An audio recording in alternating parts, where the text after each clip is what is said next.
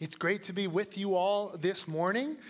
My name is Pastor Jason. I get to serve as the adult ministries pastor here at Friendship. We are typically in the Shakopee campus, so it is a blessing every time me and my family get to join all of you fine people here at the Prior Lake campus. And I especially love the sermon series that we've been in, Work as Worship. We're in week 3 now of this sermon series. We kicked it off a few weeks ago by looking at God's good design for work. That work existed before the fall. We looked at how God is a worker. We see that in the book of Genesis. And humans are made in the image of God. And so being made in the image of God to reflect his glory, if God is a worker, humans in the work that we do, we also reflect God's glory. But just like everything else in the world, when sin entered the world, work was affected and work was marred. And so work is still good, just like creation is still good, but it's hard. And now instead of working in cooperation with creation, we work in competition with creation. And that's just the effects of sin in a fallen world. That's what we learned a few weeks ago. Last week, Pastor Matt looked into the new you at work, how even though sin has marred work, Jesus, in the work that he's done to bring reconciliation and redemption to the world, his blood also covers work itself. And Jesus can redeem the work that we do. And Pastor Matt talked about the new you at work. That was such an encouraging message, a challenging message to hear from Pastor Matt, if you were listening in on last week and tuning into what he had for us. We're going to continue this series this morning by looking at my boss at work. Interesting that Matt and Kenny decided, let's give it to Jason.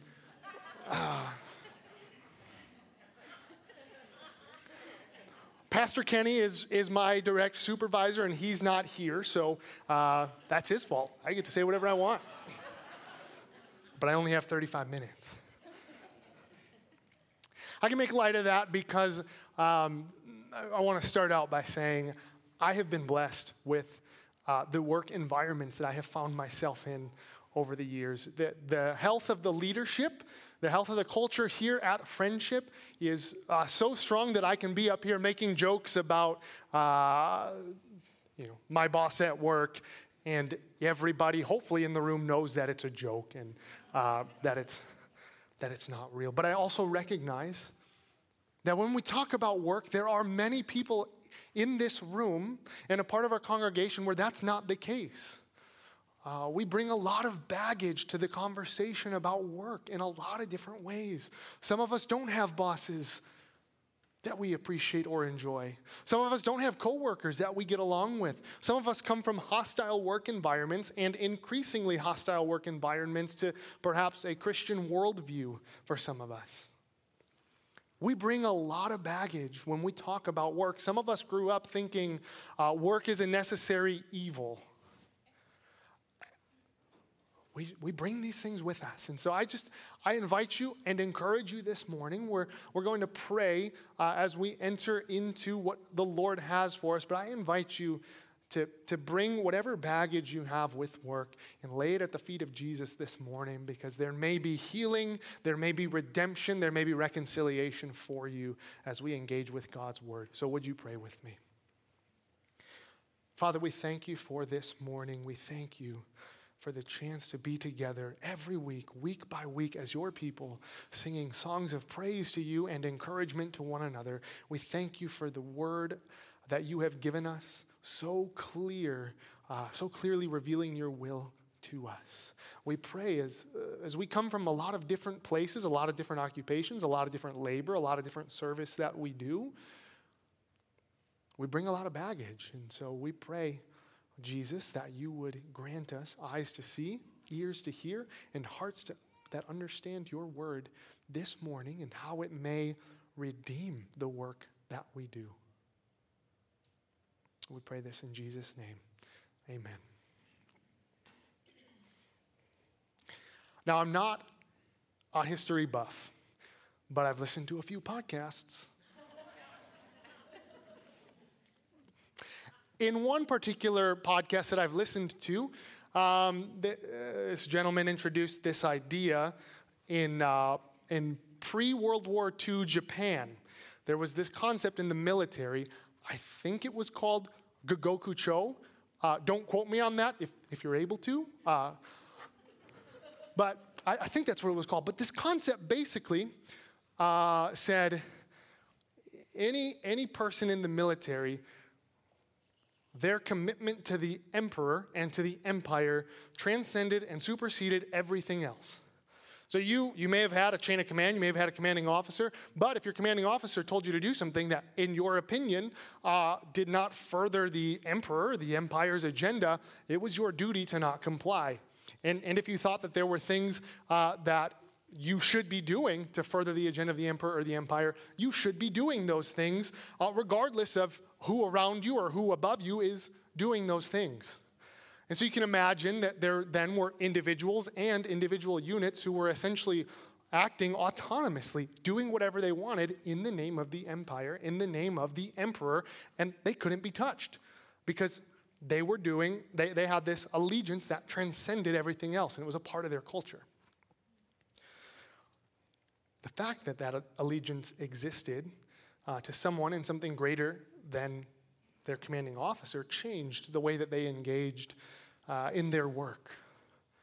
Maybe you see where this is going, that the fact that we as Christians have an allegiance that transcends and supersedes every other allegiance here on earth to Jesus Christ, we may engage in our work differently because of this allegiance that transcends those relationships. In fact, that's the whole point of this morning. Because Jesus is our ultimate boss, the one that we are serving, we can worship through our work. It's the fact that we are serving Christ and nobody else, and Christ, ultimately Christ, that allows us and frees us to worship in the work that we engage in.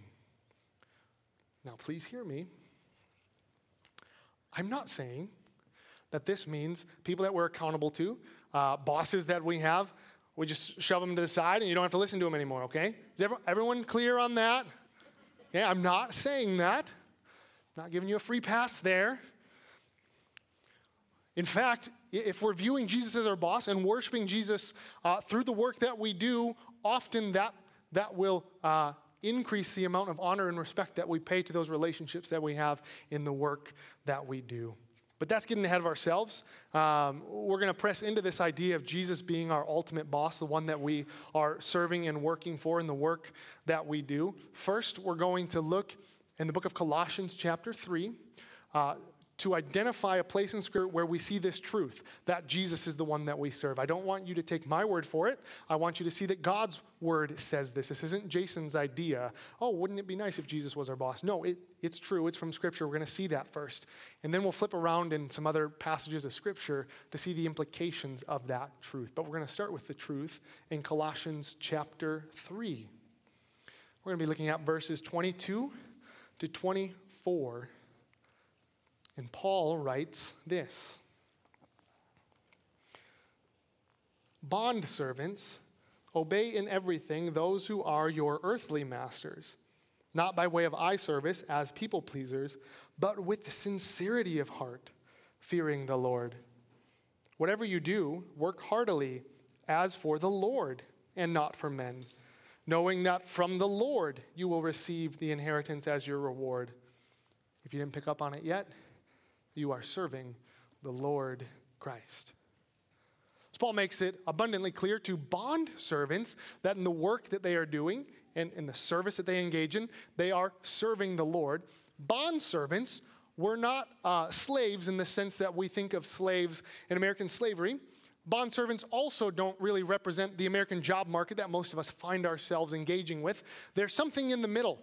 Bondservants, for some reason or another, couldn't pay their bills or couldn't keep up with loans or money that they owed to other people. And so they would sell their labor to masters to earn that back for a period of time and eventually be free again. That's how bondservants worked back then. Now, there's some differences between that and the American job market. Probably you can intuit some of those. Bondservants didn't have a choice necessarily in the nature of their labor.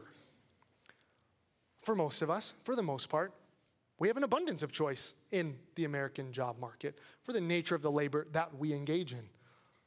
Bondservants didn't have much leverage to negotiate salary, compensation, benefits, paid time off. Didn't really have that. In the workforce in America, we certainly do. Bondservants, they didn't have freedom with how they spent their compensation. Their compensation, all of it went to paying off their bills for the amount of time that they needed to do that, and then they were free. But while they were working, their labor and their compensation all went to one place, and they didn't have choice in where it went. We certainly, for the most part, unless we have other debts to pay, we have freedom with the compensation that we receive to spend it how we want. So if Paul can tell bondservants who have less freedom in the choice of their labor and less freedom in how they spend that and less leverage to get better compensation, if he can tell bondservants, hey, in the work that you're doing, in the labor that you're doing, you are serving the Lord, so continue to serve well and serve them with sincerity of heart, how much more so can he tell us who have more choice in the matter and more freedom in the matter, hey, in the work that you are doing, in the work that you're engaged in, you are serving the Lord. Do we see that? It's not my words. We get this idea that we're serving Christ from Scripture. Well, if Jesus is my boss, there are some implications to that. And I want to continually remind us throughout this morning that when we talk about work and labor, yes, it applies vocationally and to the jobs that we do and the bosses that we may or may not have, but it also applies to all the service and all the work that we do. If you are raising kids and the labor that you're doing for that, this applies to you. If you are retired and engaging in service in various capacities, this applies to you. If you're serving the church in various capacities or your community in various capacities, this applies to the labor and the work that you're doing. Wherever it is you find yourself in the workforce or keeping a home, this applies for the work that we are doing. So there's something for everybody. If you're a student, this applies to the work that you're doing as a student. So there's some implications, though, about if Christ is our boss, the one that we answer to, the one that transcends all these relationships. The first thing we see is that we're protected from idolatry at work. Imagine a road, okay? Hopefully most of you know how to drive straight down it. But imagine this, a road, and on either side there's a ditch. Driving straight down the road is good, God-honoring work, the way it was designed. Falling into one ditch is never a good idea or good thing. The ditch over here, though, is turning work into an idol, becoming a workaholic. Don't want to fall in that ditch. On the other side, there's another ditch, and that is not working enough. Idleness, the idol of comfort or pleasure. Don't want to fall in that ditch either. We want to stay on the road and not fall to idolatry in the midst of our work. And the way that we do that is by viewing Jesus as the one that we are serving. He will protect us from falling into either ditch of idolatry. This is the first implication of viewing Christ as our boss at work. It's going to take us a while to work through this one. The other three aren't quite as long. So you may be sitting there by the end of this first point going, I know Jason's long-winded, but are we going to finish today? We will. Don't worry, stick with me, but I think this is the most important one. I think there's something here for us this morning. So we're going to look at that first ditch, the idol of work, workaholism, turning work into an idol. We read in many places, Scripture addresses this, but here in the Ten Commandments, Exodus 20, verses 8 to 10, through Moses, the Lord writes, "Remember the Sabbath day to keep it holy. 6 days you shall labor and do all your work, but the seventh day is a Sabbath to the Lord your God. On it you shall not do any work." Pay attention to who shouldn't do work. "You or your son or your daughter, your male servant or your female servant, or your livestock, or the sojourner who is within your gates." They take this idea of Sabbath very seriously there. Even your livestock shouldn't be doing any work. One of the major aspects of the Sabbath is that it is one of the most tangible ways to regularly remind ourselves that we trust in the Lord as provider and not ourselves. I love that about the Sabbath. Now, the Sabbath may have slightly different implications after Christ came because Christ is our rest and he is our Sabbath. But this idea of taking rest from our work and recognizing that God is the provider of all things is still highly important. In a Sabbath, taking a day off from our work and our labor is so valuable for us. We get a weekly rhythm where we're literally putting our money where our mouth is and saying, no, I'm not going to continue to grind. I am going to rest because that's what the Lord has told me to do. And I'm going to use that day of rest to say, God, I could be working. I could be alleviating some stress that I have. I could be creating some more security for myself, but I'm not going to trust in myself. I'm going to trust in you. Do you this morning have the humility to go before the Lord and say, yeah, God, if I stop spinning all these plates for one day, the world won't come to an end. The sky isn't going to fall down. I feel like sometimes I view my work as if, well, if I don't work and if I don't do it, if I take a day off, things are going to get really bad. I've made work an idol, thinking I'm the one that provides everything and not trusting the Lord to provide. This is falling into the ditch of work as an idol, becoming a workaholic. I can take a day off from work and the world around me won't collapse because God's in control, not me. And I'm protected from the temptation to that idolatry when I recognize Christ is the one that I'm serving.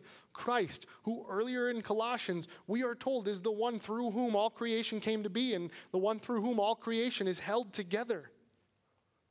That's the one that I serve. So if he tells me you can take a day off and it's going to be okay, I could take that to the bank. I think he's got this. So recognizing him as the one that I serve frees me from this temptation.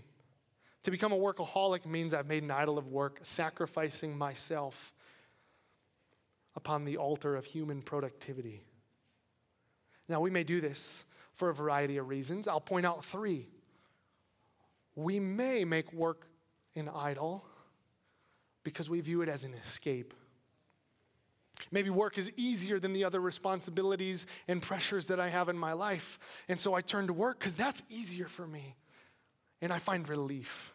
Work has become an idol because I offer myself to work instead of other places, and I find that relief that I'm looking for.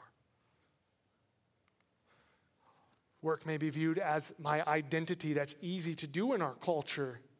Maybe my ability to accomplish certain things or make a certain amount of money is what I've wrapped my identity in. Work is a very important part of who I am. God created me to work. But when I make it the most important part of who I am and find my identity in it, I've made work an idol. I've fallen into the ditch. One last way, we've kind of alluded to this already when we brought up the idea of Sabbath, is work is security. Maybe I'm anxious about the future, and so I need to store up more resources now so that I feel better about the future. I got to work now because I don't know what the future holds, and so I got to store up as much as I can right now. I can't turn it off. We're not trusting the Lord to be provider then. I'm trusting myself. Yes, as we're about to see, that doesn't mean sit on the couch and God's going to send you checks in the mail, okay? That's not how it works. We're going to see the other ditch is idleness, but at the same time, we're called to depend on God to provide, not ourselves. He's the provider. When I immerse myself into work as a means of finding security in my life, I've denied God as the ultimate provider, made work as an idol. In seminary, I had a scholarship that was really helpful in paying for seminary and getting me through seminary. And there were certain requirements and certain GPAs to be kept to keep this scholarship. And so I would sometimes feel the pressure of, well, if I can't keep my GPA up, then I'm going to lose this scholarship. And then if I lose a scholarship, then how are we going to pay for seminary? And, of course, God can't provide in other ways, right? And so that was my thinking. So I was like, also working through, I want to take a Sabbath. I want to honor the Lord. I'm working full-time as a student. I was working part-time in ministry and was able to take a full day off from ministry there, but I also wanted to, with my full-time work as a student, take a day off and honor the Lord. So what I did was, when I take my Sabbath day, I'm going to do that on Saturday. And here's how I'm going to do it, God. I'm just going to do my schoolwork, but not have the pressure. I'm not going to let myself feel the pressure to do a lot of schoolwork. Fortunately, I had a good friend in seminary who said, what? Hey, we're studying the original languages right now, and believe it or not, do not work translates from the originals to do not work. It doesn't translate to, just do a little bit less and make sure you take some of the pressure off yourself. You see, I wasn't trusting in the Lord. I wasn't seeing Jesus as the one that I was serving. I was seeing myself. I'm the one that's got to keep this going. I'm the one that's going to do it. And so, here's my Sabbath that I can offer to you, Lord. Just a little bit less work. And I'm going to feel better because I'll just have a little bit less pressure on myself while I do it. It's so easy to fall into that ditch of workaholism, viewing work as security, and not trusting the Lord to provide. But seeing Jesus as my boss protects me from this idolatry.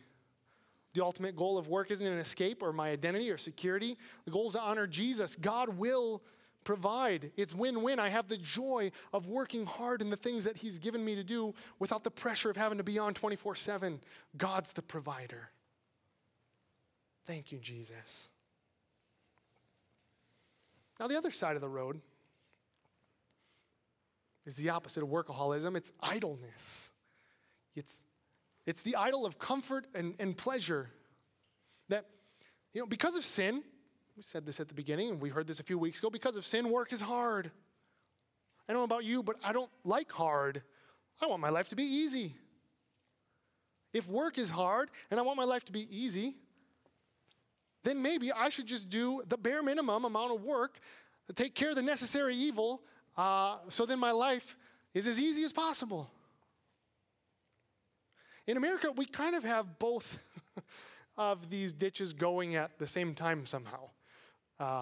Workaholism, always on the grind, 2, 3, 4 side jobs, side hustles, while at the same time just doing enough to get you enough stuff so that you can be comfortable. We've got the worst of both worlds in our culture. And so we're up against it. I mean, our culture is trying to disciple us towards both of these ditches at the same time. We need to see Jesus as the one that we are serving to keep us safely on the road of good, God-honoring work. If Jesus is my boss, I know that he can redeem my work. It may be hard and frustrating, but it's worth it. It's valuable because I'm serving the Lord. I'm not serving my immediate circumstance. I'm not serving myself. God created me to work. And so because I'm serving Jesus, I'm safe from this idol of comfort or pleasure.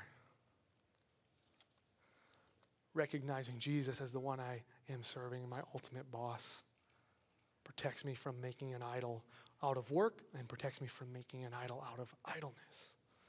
As the proverb here says, the sluggard does not plow in the autumn, and go figure, he will seek at harvest and have nothing. Of course he will have nothing.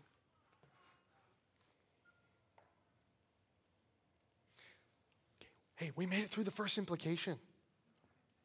Like I said, the rest are a breeze, okay? All right? It's a lot quicker, but I felt like the Lord just had more for us here because of how often we are tempted to fall into one or both of those ditches. It's because Jesus is my boss at work. I'm protected from idolatry at work. I'm also invited to walk by faith in the work that I do.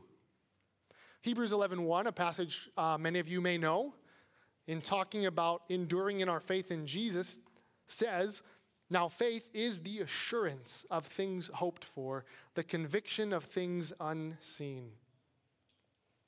In a world where work is hard, where my immediate circumstances may not show me the value of all the work that I'm doing, it takes faith to believe that work is still good. In a world where I am in competition with creation at every step of the way, it takes faith to believe that work is still good. Because the reality is, work is hard. Maybe I need more years of home ownership under my belt. But does it seem like, hey, I've got this home project that I got to do. It's going to take me 45 minutes. 6 hours later, 5 trips to Home Depot, and you got the light bulb changed, right? Oh, finally. We're working in competition with creation because of the curse of sin. And God subjected, in the book of Romans, God subjected the creation to futility just because he felt like it or because he was angry. No, in the hope that we would feel that effect and recognize our need for him. In some ways, it's a grace that work is hard. Right now, it reminds us of our need for the Lord, and it trains us in our faith. Oh, it can be hard. It can be challenging. It can be draining. Our coworkers can be frustrating. Our bosses can have no idea what they're talking about. Friendship Church excluded from that.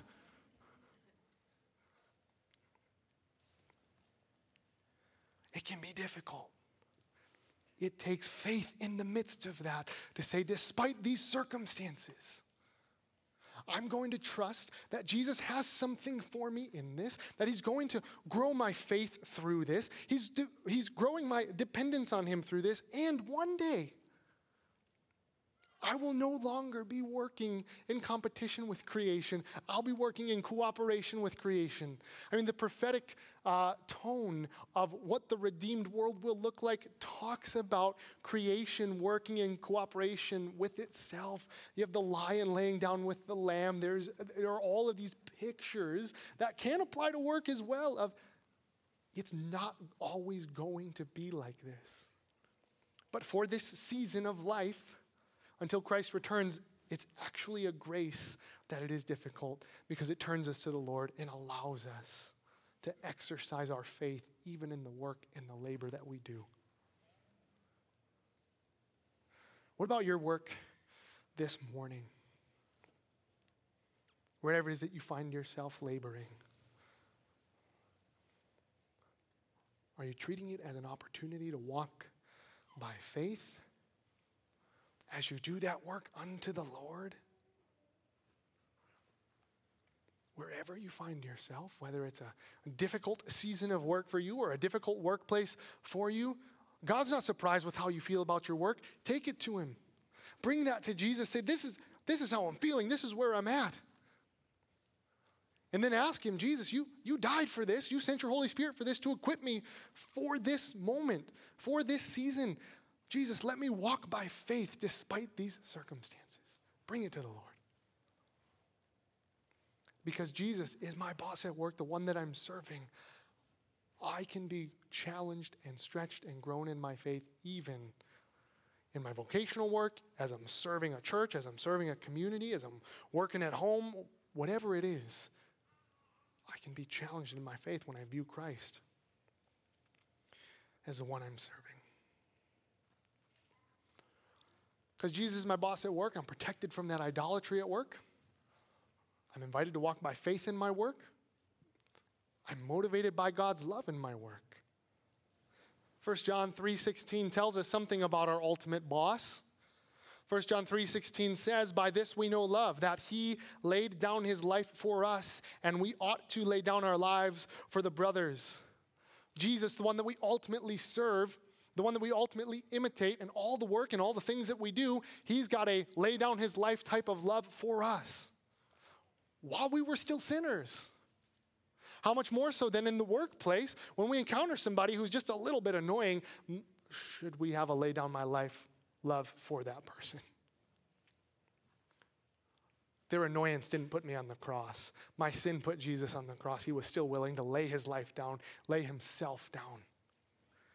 I'm motivated in the work that I do by that type of love, not by love for self, not by love for my preferences. Like I said, this doesn't have to be vocational work. I had a family who was at our former church, really good friends of mine. They were there for before I got there, and a few changes were being made at the church. Not bad changes, just some preference things. And this individual didn't like some of those changes. He served on the worship team, and some of the changes happened in the worship ministry.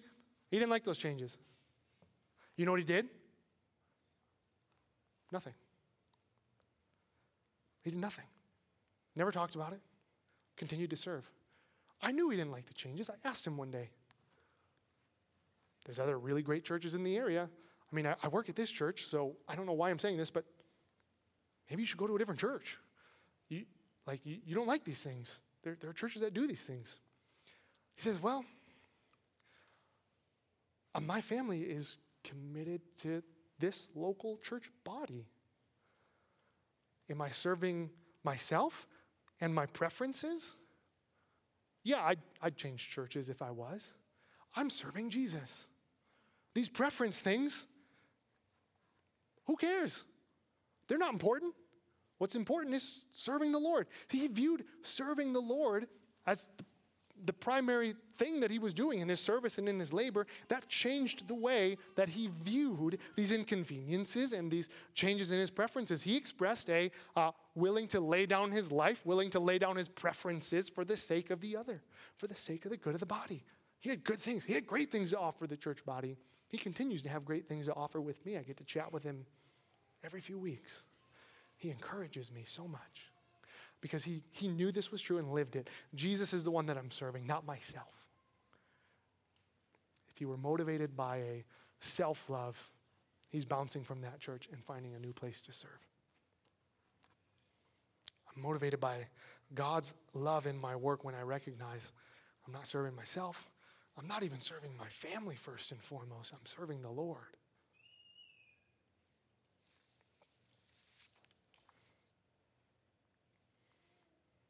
What motivates you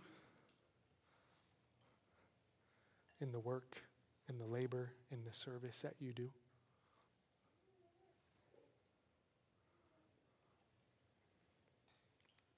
Is it a love of self? Is it a love for my preferences? Is it a love for my comfort? Is it money? Is it prestige? Is it a sense of feeling good about yourself? There's a lot of things that can motivate us in the work that we do. And those motivations may change the way that we respond to different situations and change the way that we interact in the work that we do. Or is what motivates you in your work the lay down his life love of Christ? Because when I see Jesus as the one that I'm ultimately serving, that changes my motivation. I'm motivated by God's love and not by love for myself. So that means in conflict, I respond with love, patience, compassion, and an attitude that seeks the good of others above my own. Last week, Pastor Matt talked about this hallway conversations idea. Here's another reason why we wouldn't engage in a hallway conversation type of thing, because if I'm motivated by looking better at work, or if I'm motivated by, wanting to be a people pleaser in front of my coworkers, then yeah, I'll have no issue engaging in some light gossip or slander of a boss in the hallway. But when I'm motivated by the lay myself down love for the Lord, man, that nixes. Here's another reason not to engage in anything like that. It changes the way that I engage in the work that I do. In tension, I respond with an attitude of peace building instead of defiantly digging in. If Jesus is my boss at work, I'm protected from idolatry. I'm invited to walk by faith in the work that I do. I'm motivated by God's love in my work. And I'm encouraged by the eternal significance of my work. We're going to close meditating on this idea, pulled from Ephesians 6, verses 7 to 8. Paul highlights this idea by saying, "Render service with a good will as to the Lord and not to man, knowing that whatever good anyone does, this he will receive back from the Lord, whether he is a bond servant or is free. To be honest, I don't know what rewards in heaven look like. Sorry. I just don't. But when I read this passage, more so my mind goes to the Great Commission. More so my mind goes to the eternal significance of the work that I can do in making disciples of all nations, because I know that that is an eternally significant thing. It's baffling how God has designed building the church and sharing the gospel with others. We can do things in the material world with our words that matter and our work that matters. We invest with those material resources, and God can bear spiritual fruit that endures forever. I'm encouraged by the eternal significance of my work, because when I'm transformed by Jesus and when I'm serving Jesus in the work that I do, my work becomes a witness to what Jesus can do, and it aids in my ability to share the gospel and show the love of Christ to a world, so that when I use my words to talk about Jesus, my work backs it up and it shows the transformation that can happen. I'm engaging in the Great Commission in the work that I do when I work heartily and show that those who have been transformed by Jesus work in a different way, because we're serving somebody else. I don't care what you do for a living, unless it's just blatantly sinful. I should put that caveat on there. I don't care what you do for a living or what you do for your labor or what you do for your service. It matters. It is eternally significant, whatever you do. Because God takes those things and uses them to bear eternal fruit. When I view Jesus as the one that I am serving, I'm encouraged by that eternal significance of the work that I engage in. When I don't view him like that, and my actions don't change in the workplace, I'm kind of doing a disservice to the Lord, am I not? I'm a Christian. It hasn't changed the way that I work. I still look just like you. I still talk about the boss just like you do. I'm still working for the weekend just like you are. I don't have a joy that's greater than the pleasures of the world. How much can we point to Jesus and glorify him in the work that we do when we change our view? We're no longer serving ourselves. We're no longer serving our bosses. We're serving the Lord. When we view Jesus as our boss at work, we're protected from that idolatry. We're invited to walk in faith. We're motivated by God's love in the work that we do. We're encouraged by the eternal significance that our work has. So this morning, as we do every Sunday morning, we'll have a chance to engage in communion. Now, I don't know, work's hard. We don't always do it really great, and we don't always do it to honor the Lord. Maybe you have felt convicted. Maybe you felt like, oh man, after Pastor Matt's sermon last week and this sermon this week, I'm a terrible person. I'm a terrible worker. Don't feel like that. We're about to celebrate Christ's perfect work for us. We're going to celebrate at the table that Christ did this. It doesn't matter what baggage you bring, what sin you bring, what anything you need to repent of this morning. We receive forgiveness from Christ Jesus at the table, and he sent the Holy Spirit to empower us and live within us to live in a different way, to engage in work in ways that worship the Lord. We celebrate that this morning.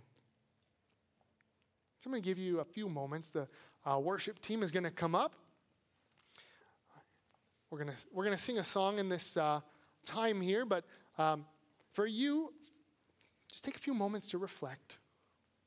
Go before the Lord. If there's anything to confess or anything to repent of, bring that to the Lord. Receive his forgiveness and walk in the newness of life. When you are ready, make your way to one of the communion tables, grab the elements, bring them back, continue to worship together, and after this song, I'll come back up and lead us through communion.